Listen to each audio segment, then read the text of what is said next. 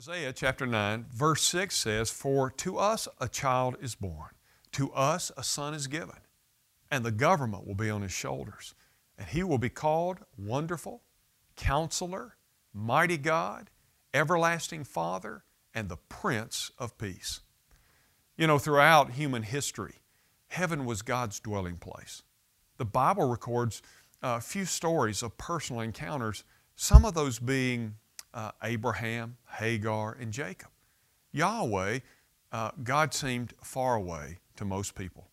And then the Lord came to the Israelites in a pillar of cloud and fire, and later in the tabernacle and the temple. But in time, He would do something new and even more remarkable. He would come to live and live as a man. Before this God-man was even born, He was given two names. The name Emmanuel tells us who He is, God with us. And the long-awaited Messiah took on human flesh. He walked among us, and He suffered every weakness of humanity. Yet He also displayed the power of Almighty God as He healed the sick and He cast out demons. He calmed the storms on the sea, and He raised the dead. The other name given to this God-man was Jesus, which means the Lord is salvation. And this is what He came to earth to do, and it's why He had to become Emmanuel, God with us, in order to save us from our sins. Since the Father is immortal, well, He sent His Son to take on a human body and to offer Himself as a sacrifice for your sin and my sin.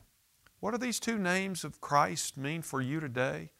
Well, Jesus is here, and no sinful habit, painful past, or present struggle is too difficult for Him to overcome in your life. It is the greatest gift of Christmas that Jesus came, that He took our place on the cross, that He died for our sins so that we might have new life. And at this Christmas season, if you've never put your trust in Jesus, can I invite you to call on Him today? The Bible says, "Whosoever shall call on the name of the Lord shall be saved." And to as many as received Him, to them He gave the right to become children of God. Why don't you do that today? I'm Ray Jones, and that's another Heart Truth for your day.